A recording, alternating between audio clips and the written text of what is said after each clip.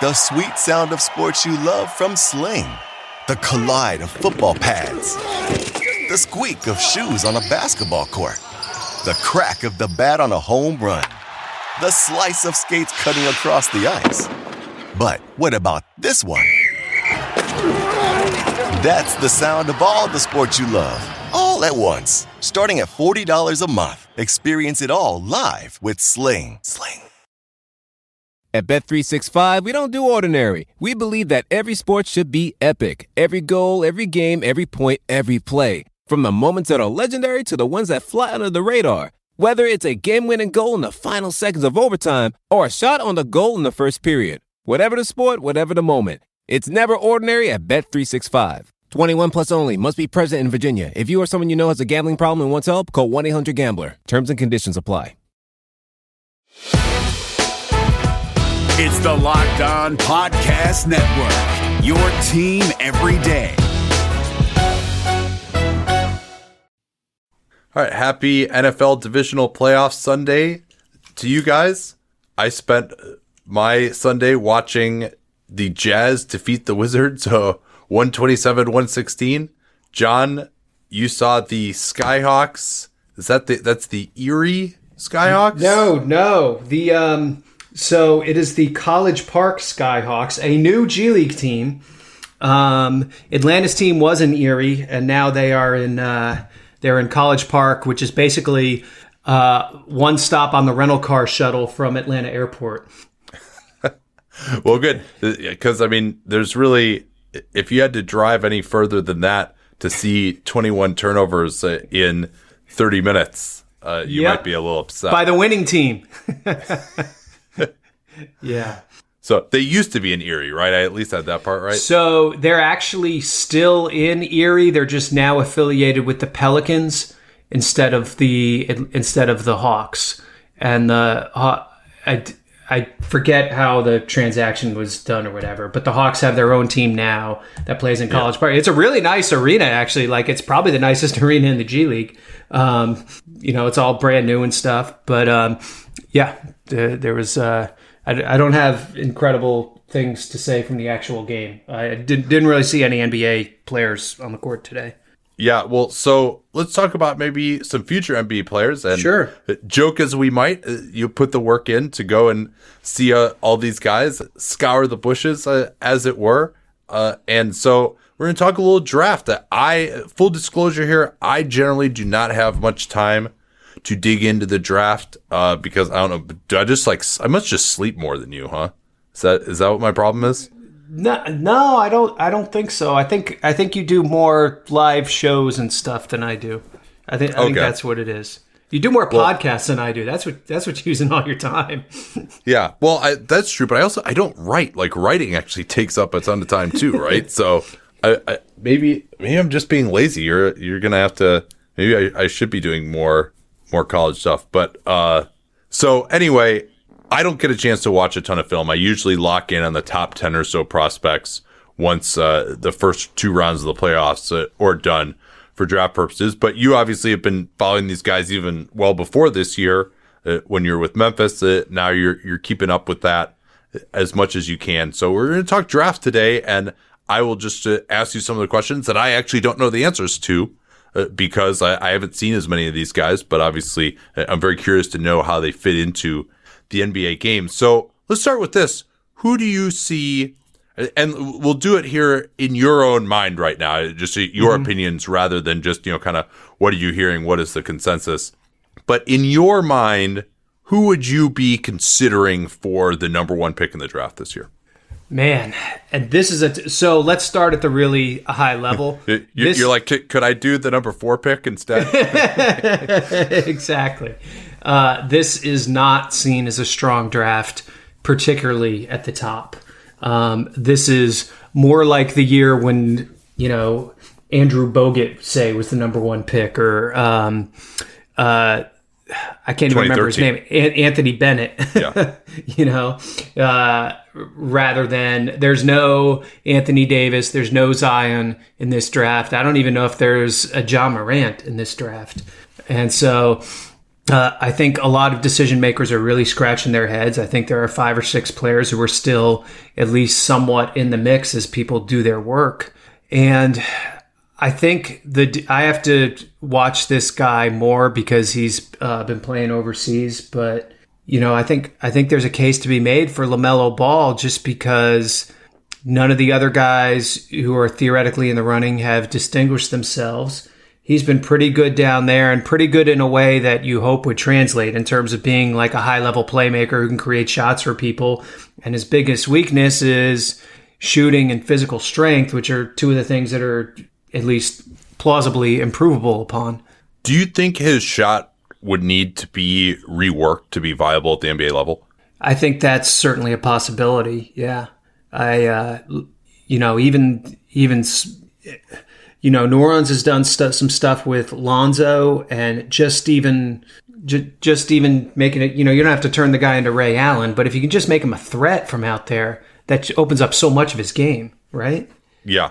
Yeah. Well, so just real quickly, 30 seconds, like strengths and weaknesses on him as of now. Yeah, I think obviously the ability to handle the ball and distribute is the thing that attracts teams the most. I think there's going to be some questions and some research into the background on him. Does he care about playing defense? Is he, there's the whole sideshow with LeVar and everything that happened in Lithuania. People are going to do their digging on that. But at the end of the day, it's a talent league. And I think he's probably, if you're making that list right now, probably the most talented guy, certainly the, say, 18, 19-year-olds. And I think that there's a good chance that ends up winning the day. Yeah, and I mean, from what little I've seen, the vision does seem to be pretty special there, and that's really like the bread and butter skill as you see it for him.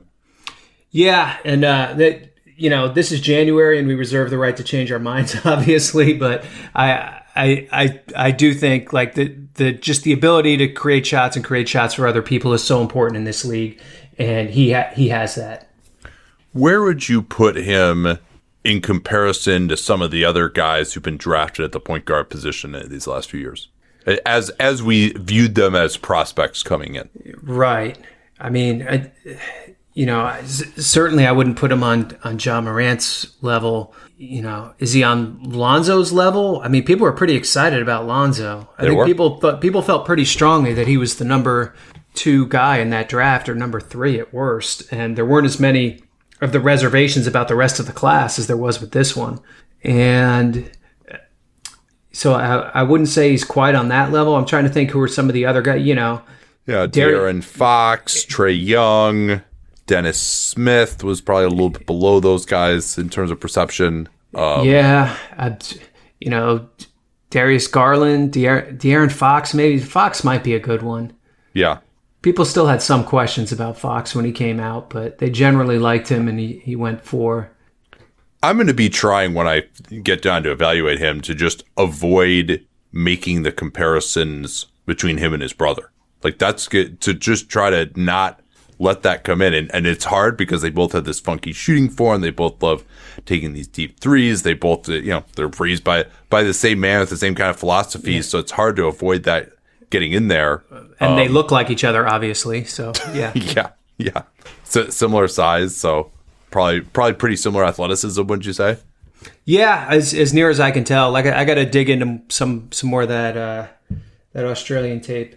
All right. So would you have him above anyone else as of right now, or are there others that would be in the mix for you at this point in time?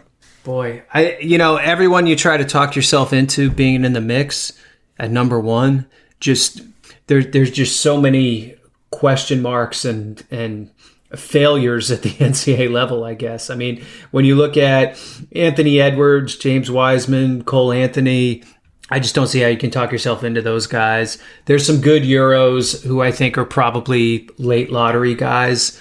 I don't think you talk yourself into any of them at number 1. RJ Hampton is playing in the same league and hasn't been nearly as dynamic. I don't see how he leapfrogs ball. So it's a hard sell. I mean, Edwards is the guy who's probably put out there more as the number 1 pick just because of his physical tools.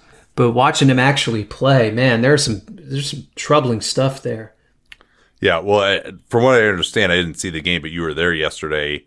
I wasn't there. I wasn't there for the Auburn game, but I was for the previous game against Kentucky. Okay. I watched the Auburn game, but I was not there. So, when you say the physical tools, what are those? Like, what is the thing that gets you into him as a prospect to begin with before you kind of then get disappointed by the other stuff, I guess? He's built like a tank. He can jump. Can make very quick moves to get into his jump shot. Gets very good elevation on his jump shot. Can seemingly get it off anytime he wants. And when he does put the ball on the floor and drive, I think he is able to in a straight line get where he's going very quickly. So there's a lot to build off there, and you can sort of talk yourself into him being Mitch Richmond from there. Jump shot looks good, or is it going to need some refinement? Okay, it's he's hasn't been a good foul shooter. His form actually looks a little different on his foul shot than it does on his off the dribble jump shot. It's more of a catapult, it looks like, on the jump shot off the dribble. When a guy shoots off the shoulder and gets, it gets a little more arc on it. And then he's kind of straight out in front of his forehead when he's at the free throw line or even on some of his catch and shoots. So, and you watch him even in warm-ups, it looks okay, but it doesn't go in as much as you would think.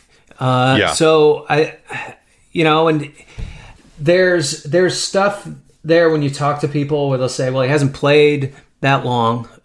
He was mainly playing football apparently, and doesn't have nearly as much kind of high level experience as some of the other 18-year-olds that come into the NCAA now in terms of these high level AAU competitions and whatnot.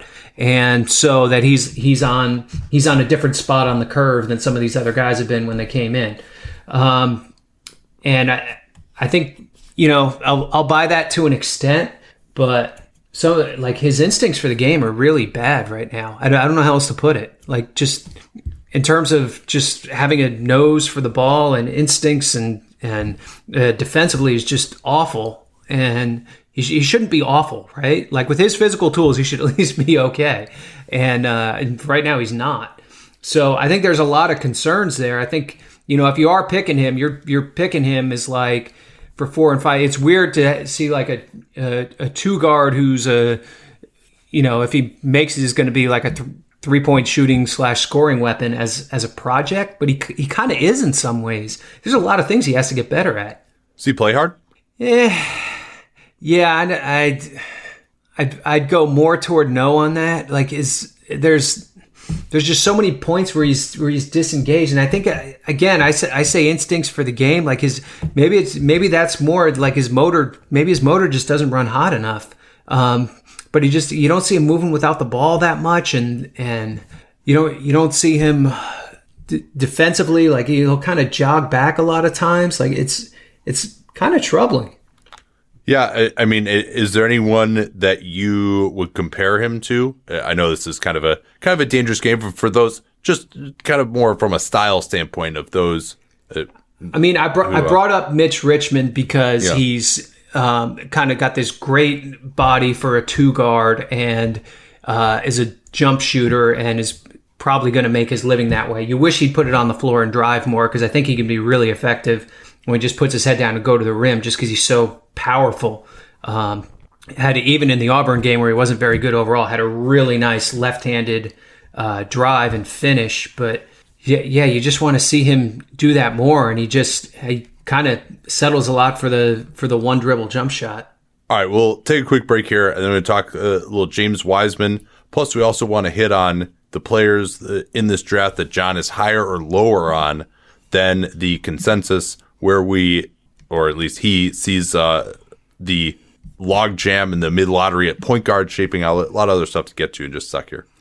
So I'm going to be honest with you guys. I don't have the absolute highest level of motivation when it comes to fitness. I've been working out for like 20 years now. I've been doing a lot of the same things to exercise. It gets a little old.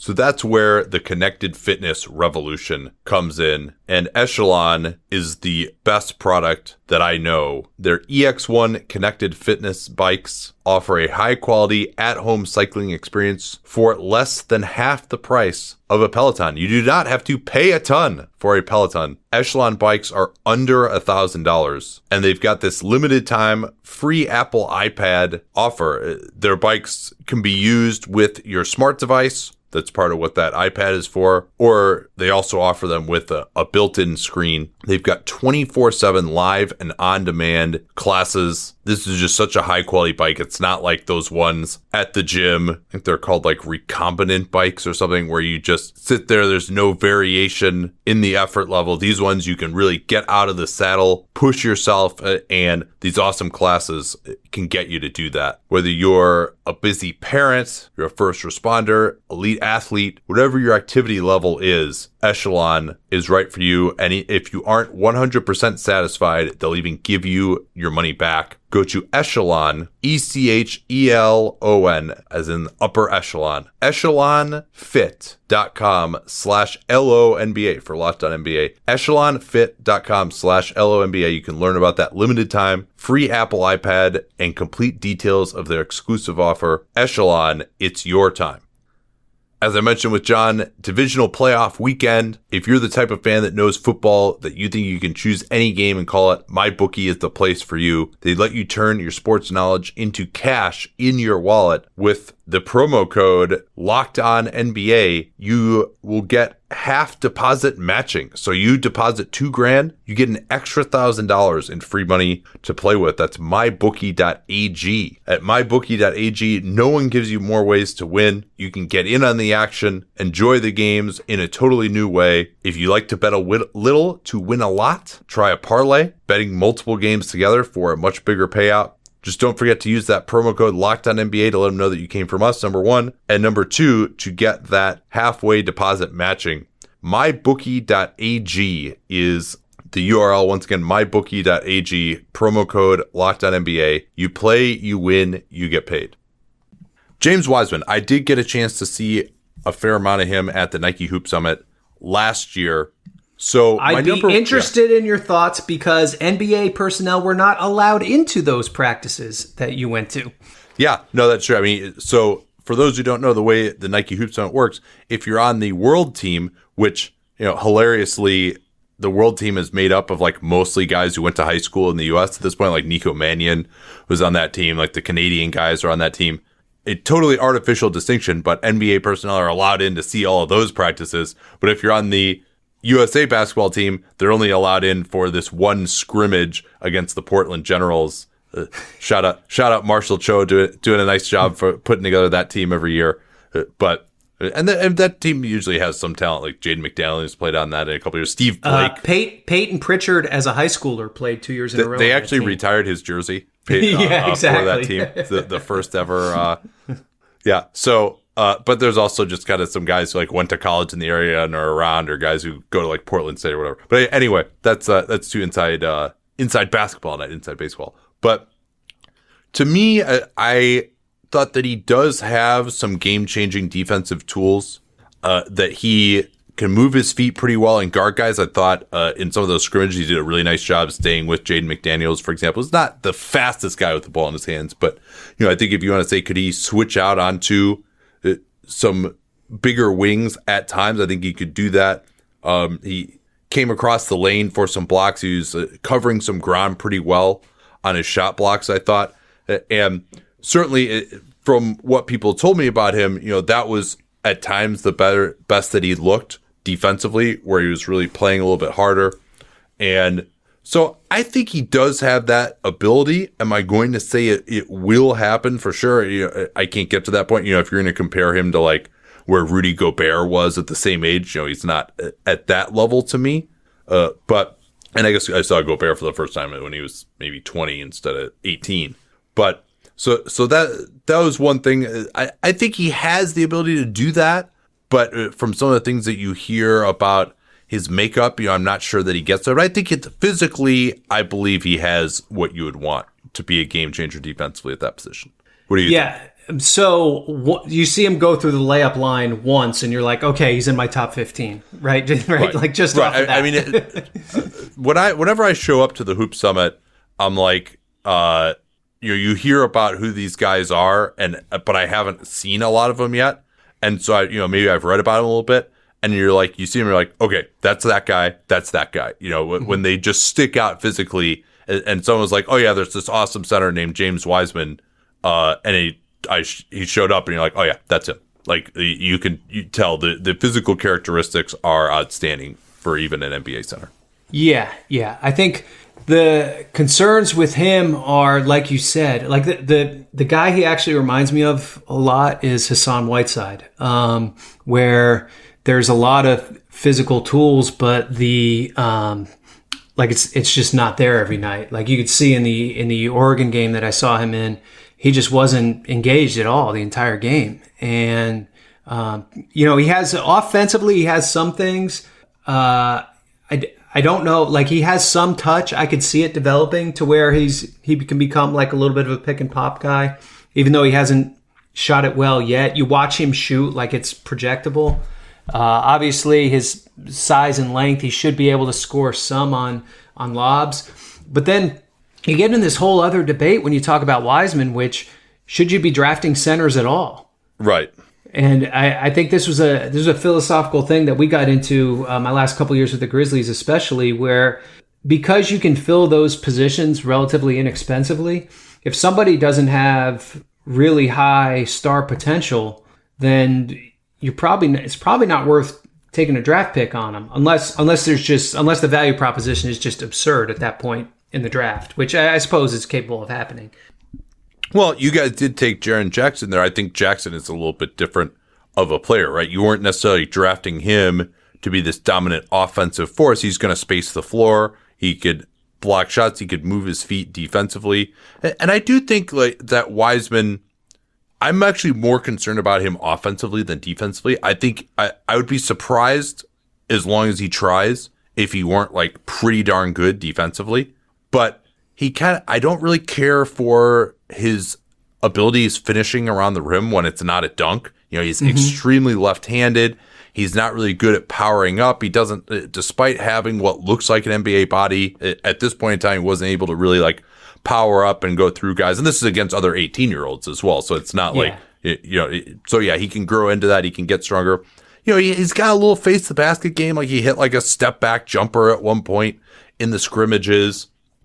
But and he could definitely jump. He could definitely be a lob threat, but I'm just not sure unless he is, I don't see him being, much more than kind of like an above average offensive center. If you're going to throw it to him in the post, I don't see him being a dominating post up weapon. I don't see like the great feel. I don't see him being a good enough shooting threat to really be just, a Miles Turner, Jaren Jackson type of guy. So to me, then he's got to be that unbelievable defensive player. And so you've got a lot riding on that now. Yeah. And again, some of that is just, how people are wired too. I mean, the defensive end, that's a lot of what goes into it. And that's where you start hearing questions about Wiseman. So I think it's, we're ripping on the draft and the quality of it. I mean, if you think he's a legit starting center, then there's a point here where he becomes worth it. Is that point at the 2, 3, 4 spot in the draft? I'm not sure. Yeah, well, I mean, there's not a lot of competition, I guess, is what it comes down to. So, and I do think, and this is something that might come up a little bit too, especially for Golden State. I think in a lot of ways, young bigs can actually contribute earlier than young perimeter players, in particular young wings, who really seem to take a long way to develop. Whereas, at least as a rebounder, as a shot blocker, especially if you're playing next to like a Draymond Green or something, if you're Golden State, maybe you could say we'll bring him in and he'll give us some athleticism and transition. And then, if we don't play him at the end of the game in his first couple of years, so be it. I don't know. That's just maybe one school of thought. You're just saying that because you've seen Jacob Evans and Jordan Poole the last 2 years. Well, I think like Ethan Strauss wrote a comment on this. I thought it was interesting if you really go back and look at Kawhi or Brandon Ingram this year. Yeah. It's rare, I think, for a wing, even like, a Jason Tatum or, Jaylen Brown, it's weird for wings to come in and really contribute right away. Now, maybe you can say, hey, they can contribute 3-and-D early, and then they develop into stars later on. But I don't even see who that guy is in this draft either. So, yeah. So this would be more like maybe he comes in and he gives you like what Jared Allen did right away, and then you can build off of that. Yeah, that's fair. But anyway, I want to ask you just who has like impressed you that you haven't heard other guys talking about in this draft. Well, obviously they talk about everyone, but that you're higher on, I should say. Yeah. So I'll start with one guy because I think Tyrese Maxey has gotten a lot of the attention at Kentucky, and I like him. I think he's definitely a lottery pick. I think the guy who in the maybe 18 to 25 range, who I think is going to end up providing a lot of value, is Ashton Hagans from Kentucky. He's a guy who didn't have a great freshman year, has been a lot better as a sophomore, really good defensive player, rebounds well for a guard, very active, gets his hands on balls, gets steals, good passer. His weakness is his shooting, which has gotten better, and I think is still projectable to get better from here. I mean, he's 81% from the line this year. Even last year, he was 76%. 29% career three-point shooter, so that's definitely something that has to work on, and can be a little wild on the ball, a little turnover prone. But I think he's a good, productive player. I think he plays really hard. I think he's somebody that teams will be really happy to have on their team, and could come in, be a backup right away with his defense, and then you hope he develops offensively to the point that he can be a starter a couple years down the line. Yeah, it's kind of like a DeAnthony Melton type. Is that sort of the archetype for him? A little bit. I mean, he's much more of a pure one than Melton, but same kind of idea. Yeah. All right. Who else? Don't hear a lot of people talking about Paul Reed from DePaul. He's another guy who I think is going to be a absolute beast on the defensive end. More probably offensive questions with him in terms of where he fits in positionally. He's probably like a 3-4, 4-3. I think he can guard every position on the court. It's so trite now to compare people to Draymond, right? But he's really long and could really move his feet on defense. He's really active with his hands, and he knows what he's doing on that end. He's just really good. And he's... offensively, he's okay. He's a junior, so he's a little bit older player. Doesn't shoot the ball great. 32% from three for his career, 27 this year.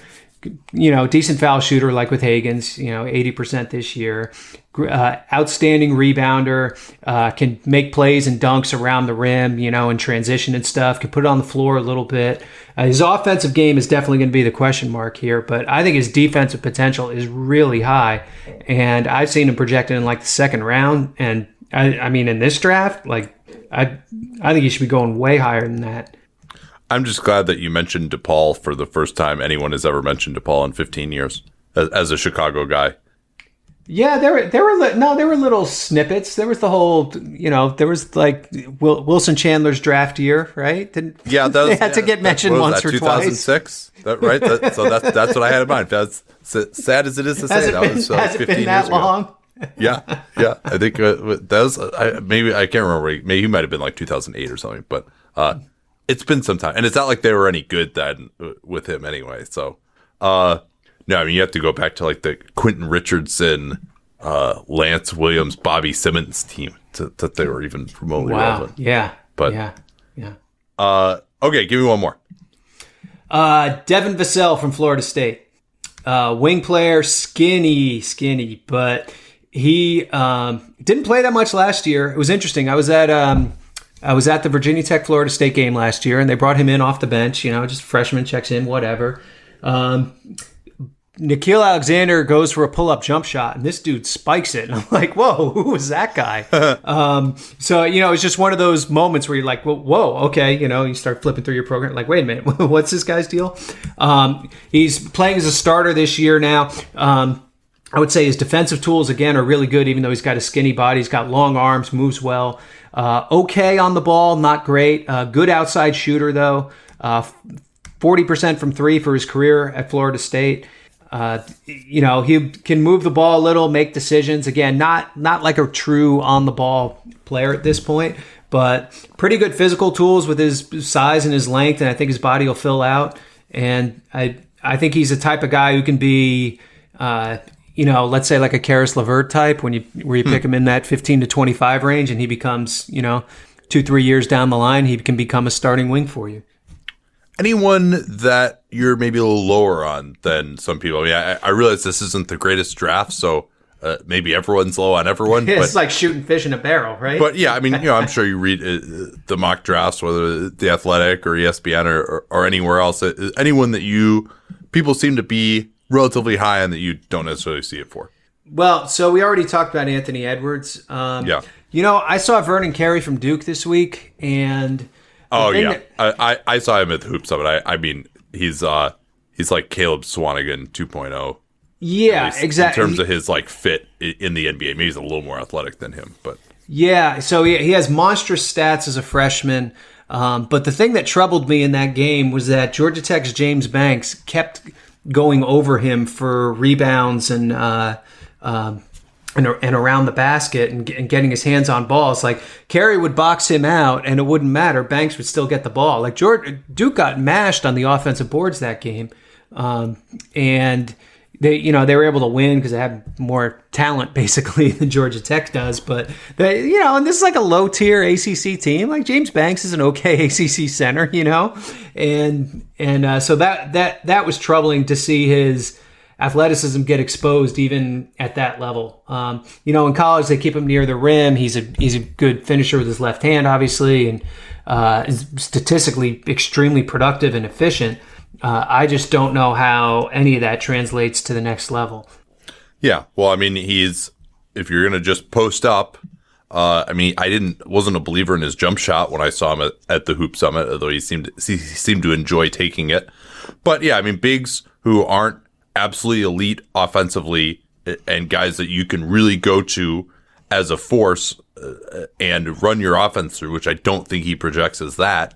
And then defensively, it's hard to see how he's not below average. So yeah, exactly. Can he be a backup big for someone and come in and do a low grade Enes Kanter impression? Maybe, but that's. I mean, I don't know. You need where to draft he's that in the first round. Yeah. You could say the words Isaiah Stewart and probably get the same result. Yeah, I think Stewart, to me, I thought he provides a little bit more in the floor game, though, where and I think I liked his jumper even slightly more, too. And I think he's got a little more pop.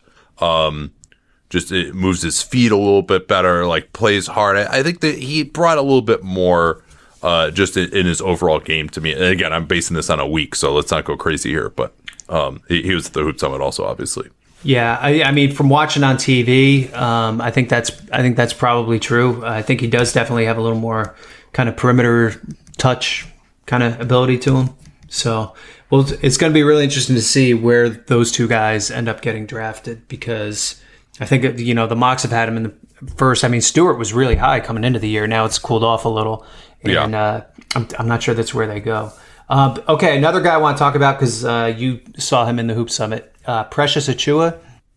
Yeah, he had an awesome week there, and he was playing for the world team. So you guys got a little bit more of a chance to see him as well. My recollection of him was that he was extremely bad shot, mid-range heavy, but they happened to go in that week. Mm-hmm. But that his physical tools were pretty much impeccable as far as, a combo forward. Yeah, and I think that's the question is what is he going to be at the offensive end? Are his offensive instinct, because he just puts the ball down and shoots it basically, and so are his instincts at that end gonna refine enough? He's already an older player for a one and done, so the clock's working against him a little bit, and can he get to that point where he can be a functional part of the offense when he's not just grabbing it and shooting it? And I don't know. I go back and forth on him. I didn't have him on my hate list, but I didn't have him on my love list either. I think he's a guy who's confused me a little. I think he's been a little all over the place on draft boards, so I think other people are scratching their heads asking the same kind of questions. And then he's not playing in a great league this year, so it's going to be interesting to see how that evolves too. And he's actually playing 5 now with Wiseman out for the year for Memphis. So I don't know if we're going to learn everything we want to learn about him this year. To me, he's one of these guys where, like, he goes to a historically bad organization, and you're like, well, that's it for his career. Mm-hmm. And he goes to San Antonio, and you're like, yeah, you know what? He's not going to play for a year and a half. And then all of a sudden, he's going to, like, get coached into what he needs to do, figure it out, and they'll harness his athleticism and take all the bad stuff out of his game. And all of a sudden, he's like a really, really solid role player. Yeah, I mean, you know, where these guys end up matters a lot. So definitely, I mean, he could be one of them.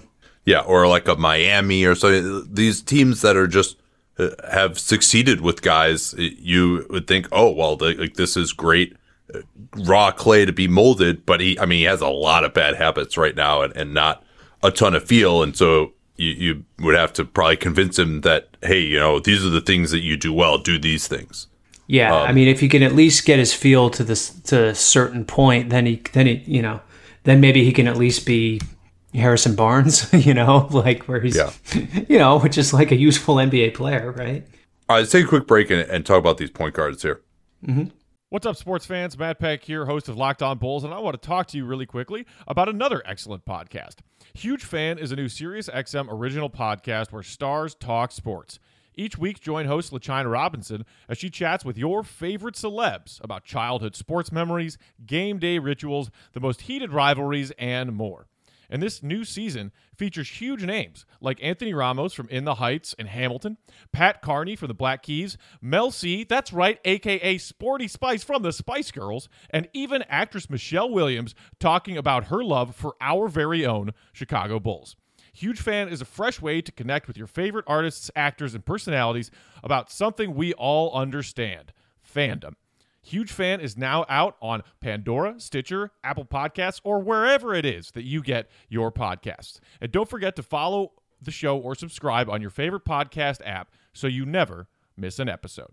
David Harrison here, the Locked On Washington Football Team podcast, celebrating with you a 21-grain salute to a less boring sandwich thanks to Dave's Killer Bread. I don't know about you guys, but when I eat pizza, I eat it for the toppings, not the crust. And when I eat a sandwich, it's for what's inside the bread, not for the bread. But when I throw a sandwich on 21 whole grains and seeds, thin sliced bread from Dave's Killer Bread, it is the epitome of addition by subtraction. That thin sliced bread lets me focus on what's inside the sandwich, but also adds to the sandwich with killer taste, killer texture, killer nutrition, a subtle sweetness, and a seed-coated crust. Dave's Killer Bread is America's #1 organic bread for a reason. It tastes so stinking good. Dave's Killer Bread is made with the highest quality organic and non-GMO ingredients and is power-packed with whole grains, fiber, and protein. Visit daveskillerbread.com to learn more and look for Dave's Killer Bread in the bread aisle of your local grocery store. So there's this group of guys, or you can tell me if I'm missing anyone here, but Nico Mannion, Cole Anthony, and you throw RJ Hampton into that list, Tyrese Maxey, Tyrese Halliburton, maybe Ball is a little bit above them. A couple of guys overseas that you could throw into this group as well. Who do you like? Who do you not like out of that point guard group? All guys are kind of projected to go in maybe the 4 to 12 range right now. Yeah, and it's going to be interesting because you made a really interesting point when we were talking ahead of the show about how there's a lot of teams that project to be picking in that range that don't necessarily need a point guard. So we could see some interesting stuff on draft night because of that. But we're getting ahead of ourselves. Who do we like first? Who's good? Well, this is actually a group of players that I generally kind of like. But of them, I like Tyrese Halliburton the best. I've seen him the most. I saw a bunch of Iowa State last year. They're not as good this year, but he's really stepped up his role offensively, which was the biggest concern about him a year ago. Good passer, good shooter with his feet set, good athlete, good size for the position, sees the floor really well. biggest concern is just offensively him getting into his jump shot, which is a push shot with a little bit of a slow windup. Can he shoot that shot off the dribble? Is he going to be effective in like a half-court pick-and-roll game when he has to do that? So I understand those questions, but from a productivity standpoint, and you look at his defense and his other tools, and the fact that he keeps getting better, I just think he's a guy that you want to bet on. And so I would place him. Other than I'll separate LaMelo, but I'll put him at the top of this group. There's another guy in here that we haven't talked about, who I think is kind of a sleeper right now. I don't think he's going to be a sleeper if he keeps playing well. But Killian Hayes, the French point guard who's playing in Europe, unlike some of these other European prospects this year, he's playing pretty well in a pretty good league as an 18-year-old. And the guys who are able to do that, the fail rate on them is really low. And so I think he's a guy you have to take a really hard look at. I saw him actually in Charlotte last year at Basketball Without Borders. He wasn't great there. He's a really good foul shooter, but it hasn't translated to his three-point shot for some reason. And he's not like a super athlete, so he has to do it a little more with craftiness. But he has good size for a point guard, and he's another guy who's continuing to improve, which I think is matters. It's important. And so I think he's a guy that teams are going to be studying really hard in the second half of this year. A lot of teams make their trips to Europe in April, May, especially the lottery teams after their seasons are over. I think they're going to be looking at him really closely. So here's my question. We probably don't have time to go through all these guys here, but are any of these guys... So here's probably the way to do this. Here are the teams. I'm just going to read the 538 reverse standings for you. And we'll see who needs a point guard of these teams in theory. Knicks, definitely. Hawks, no. Cavs just took 2 point guards in a row. Yeah. Warriors, in theory, probably not. Hornets, I mean, probably their 2 best players are point guards, but you could say maybe they'd need another one. That's they kind of need everything. Right? They could trade Rozier, too. Sure. Pistons, yes. Wizards, probably. I mean, who knows where they're thinking of John Wall. I mean, he will be on the team probably for a while. Yeah, he'll be on the team for a while, but I think if the best player available was a point guard, they would take a point guard. Yeah. Bulls just took a point guard in the lottery last year in Kobe White. Spurs got 2 on the team already, and now you're getting into, Suns maybe would. Kings have De'Aaron Fox. Grizzlies aren't going to need anyone. Wolves, yes. So, maybe 4 of these teams you could say need a point guard, and then maybe there's like 3 more that have people they've drafted but maybe wouldn't be in love with them. So question number 1 is, do you think any of these guys are, if you're the Cavs or the Hornets, would you draft another point guard over the top of these guys that you already have based on how good these guys are? Are you going to try and move the pick if those are because it seems like you got this run where most of the players available are point guards. Yeah, this is one of the really hard questions you have to deal with as a franchise, because you don't want to eat your young, but you do want to make sure in the draft that you do get the best player available, and sometimes that involves drafting the same position as another player that's already on your team. Cleveland has enough invested in Sexton and Garland that, boy, to take a third one, I think that would be really unlikely. I think it's a little easy. You could sell them on these guys can play together when there's 2 of them. When there's 3, it's like, one of you guys is going to be the odd man out. I don't mind that approach personally, just because, the draft picks don't work out a lot of the times. And I don't think either of those guys have been like, this is our future long-term starter at the position for sure. Have shown enough yet. We'll see by the end of the year, maybe. Yeah, exactly. And I still think, though, with Cleveland, the odds are you're looking at a combined probability that at least one of them becomes that guy, which I still think is probably pretty decent. So I think they're probably going a different direction. I think for Charlotte it's easier. Rozier is a veteran. There's 2 years left on his deal. He's probably tradable even right now. Devontae Graham, as good as he's been, might even be better off the ball, and will be a restricted free agent a year from now. I just think there's more questions in the future, I guess, for Charlotte, and they have more of a talent need immediately. where I think that's a direction they'd have to look at. If that was the best player on their board, I think that's what they should do. Yeah, and I think we might see some trading action in that area too, depending on how the lottery shakes out. If the Wolves have the 13th pick and they really need a point guard and they like someone who's available at 5, maybe if you're the Cavaliers or the Hornets, you're okay going back to 13 and picking up maybe another pick later or something like that.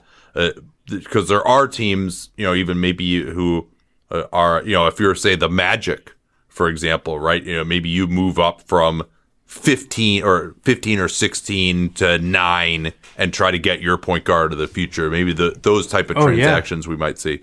Yeah. I think we could. Yeah.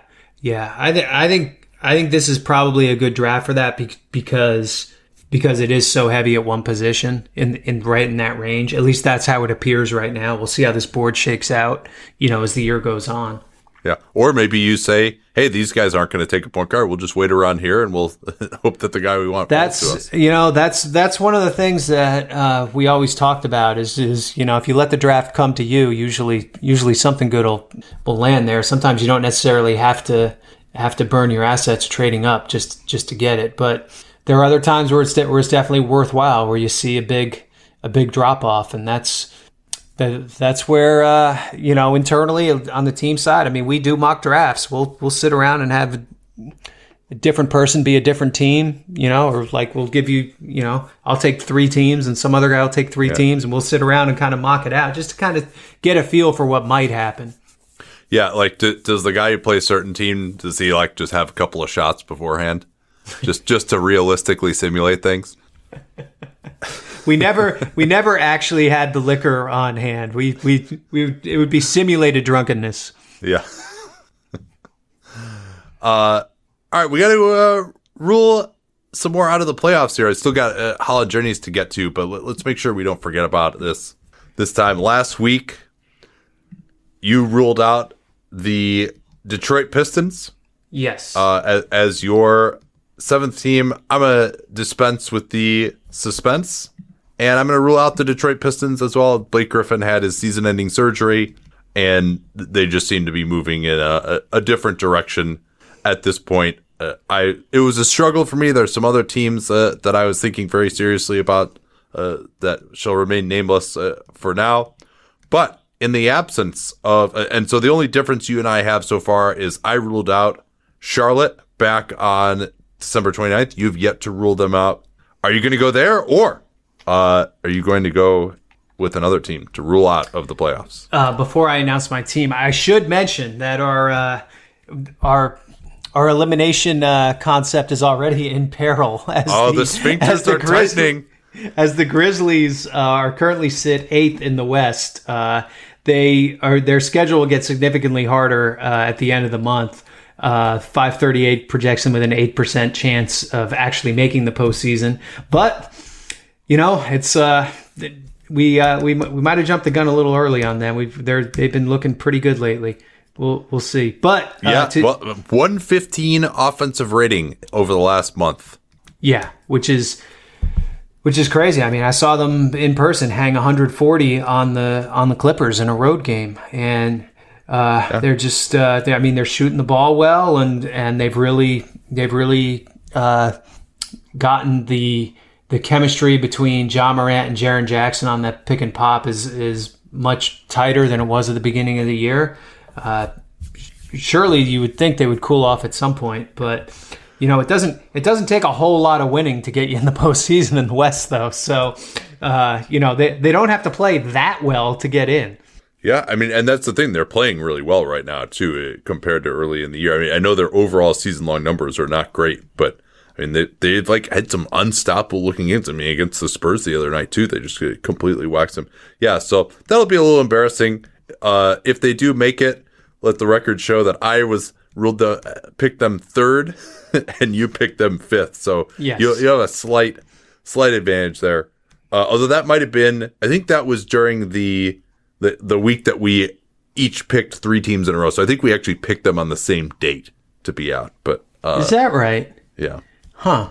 You might be right. Yeah. Huh.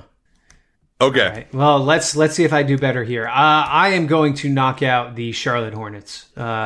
It's been a good run. You've been awesome in close games, and you're 15-26. So I'm going to go ahead and say they're the team that I will eliminate. And I just don't see, even with Brooklyn struggling, I just don't see it happen. I don't see them catching those guys. So they're my pick today. And Kyrie is back and playing as we record this. All right, another quick break, and I'll ask John another question about his time with the Grizz. So this is a question that I've had for a long time, and you always hear, NBA teams don't practice. Practice doesn't matter. Once they get into the season, it's the games that count. They're just walking through stuff. So what I wanted to ask about is, for guys who aren't necessarily, one of your top 5, top 7 players who aren't getting 20 minutes a night, how do they approach practice? How does the team approach practice for them? How much are you evaluating what they're doing in practice as far as your own internal evaluation of that player? I think you have to evaluate what they're doing in practice, because those are the data points you're being given. You don't have a whole lot else to work with if they're not playing in the games. But you can learn a lot from watching them, even in the 5-on-5, scrimmages, when your real players are mixed in, which is only some practices during the course of the year. But even when they play what they call small-sided games, like 3-on-3 or whatever, you watch them then and you evaluate. And it helps that we have the G League now, so we can at least see more game action for most of these guys. But it's interesting. I mean, it does. I think it's actually for the other players too. When they play against these guys in practice, sometimes they'll get an impression too. Like we knew we had something with JaMychal Green. I'll use him as an example almost right away, because he came in and then we had our first couple practices right out of the All-Star break, and he was flying all over the place. And even the players were like, hey, this guy has a chance. Like, this guy's pretty good. And so you definitely use that information. And then also there are different times where we take data from all the practice too and use that as an evaluation tool. Now that happens more probably in training camp, but you're able to use that information and distill it and kind of get an idea of who's performing and who is not. It's interesting though, because obviously for the players who are playing 30 minutes a night, they practice at one speed, and the guys who are trying to establish themselves practice at a different speed because they have to. And so there is some triangulation with that where you understand that, okay, like Mike Conley isn't going to be driving in the paint much during practice because he's just taking unnecessary hits that he doesn't need to. So that's not a reflection of him as a player. That's a smart strategy, right? So you understand that with those players, and for that reason, you don't watch them in practice as much as you watch these second line guys. When you're working in the front office, because those are the ones you're really trying to evaluate, and a lot of times you have quicker evaluation deadlines with those guys too, whether they're on a 10-day or a partial guarantee or 1-year deal or whatever. So you're trying to really use that time to help that evaluation along. And then the other thing is that practice has to be different for those players because they need to get more work in to offset the fact that they're not playing in the games, like just from a conditioning level and sure. from a maintaining their skill and their touch. So you're running them through more things, whether it's like those 3-on-3 games after everyone else is done, or putting them through more in different drills, or grabbing them. Sometimes they do their work before practice, actually, with the development coaches. Every team does it a little differently, but it does matter quite a bit for these guys, and it matters from the team side. It is something that's always been, at least in my time in the Grizzlies, was important as an evaluation tool to understand what is happening with these guys. You mentioned that Conley thing, and I always think of like the QB wearing the red jersey in football practices too. In 16-17, Dwayne Wade joined the Bulls, and I think about halfway through the year, there are some quotes like that the young players like really wanted him to practice more. contribute more in practice to like help them get better, help the team get better. He obviously was a vet at that time, was trying to preserve his knees. What was your reaction when you heard those stories? I don't know if that registered with me at all because we were so locked into what we were doing. Yeah, because that was just some bullshit media stuff that only I would be paying attention to. Well, not even that. We just didn't care about the Bulls. I mean, that's okay. That's yeah. life on the team side. What's your reaction hearing that as I tell you now? Do you think is that important, or is it just just get them ready for the game? Quit complaining. I think it does help to have those guys out there practicing with you, even if they're not going super hard. Getting when you're going through the plays and everything, getting a familiarity with them. I do think that helps. There are some players who are now. I don't know exactly what context this comment was made in. Was it that they wanted him on the court? Was that they wanted him? I can't be remember more active, like pulling guys aside and making little pointers? No, I think it was more actually like being there in practice and competing. Was my recollection. Yeah, that's interesting because it got it is harder when a player can't practice and can only play in the games. I don't think there's any question. Yeah, especially when it's not just one or two practices, when it's an ongoing thing for a big chunk of the year. That gets a little difficult because you're putting in new plays and stuff, and you can't run them through, and you know what I mean. It just creates a little more of a friction, I guess, between and not friction between players. I'm just saying friction in terms of having your team be kind of a well-oiled machine. And so I get that. I understand that. And it's tricky though, because when a lot of times, like when you get older players like that, you just don't want to burn the candle on practice minutes. Yeah. Yeah. Or have him miss 2 weeks because his knees get sore or something like that. Young players, and I remember even at one point, granted, this will shock you, but I was not one of the best players on my high school team. But when I went into practice, I was thought of like, okay, I should be getting better.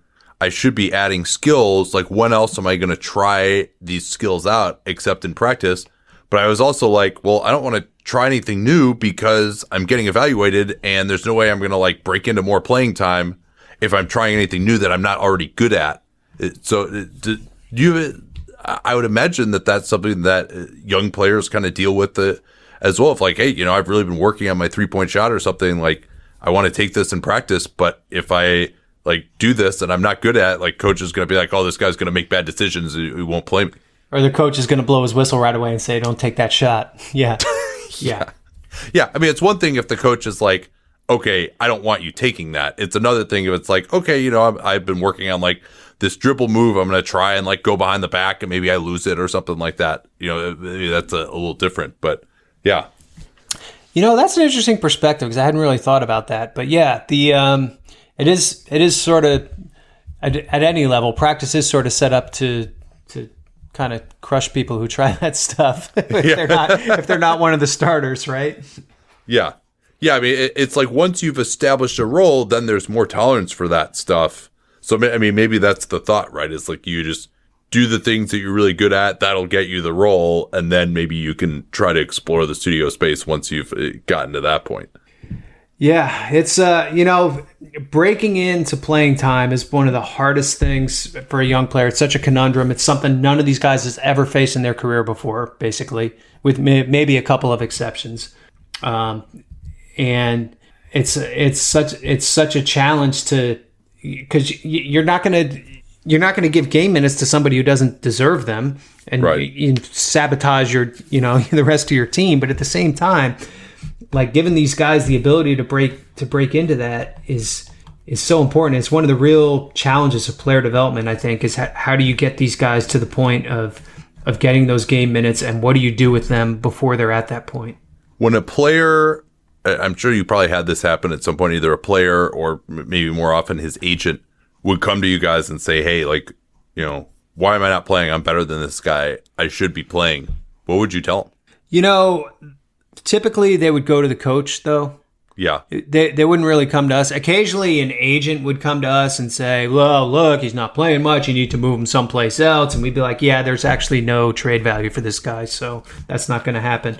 I mean, I've had that conversation multiple times. Like, look, really? Like, what do you think is going to happen here? But where were we here? I'm sorry. Oh yeah, on the when guys aren't play, they talk to the coach typically because they're interacting with the coaching staff every single day, and they don't see us as often. Yeah. So I mean, would the coaches like tell you about that and like how they would try to manage? I mean, it would get back to us, and But that's life. I mean, it's every basketball team has ever existed. Exactly. Every sports team for that matter. Yeah. No, it's that makes sense. All right. What'd you write about for The Athletic this week before we go? I wrote about the quarterbacks, actually, in keeping with the NFL divisional playoff theme.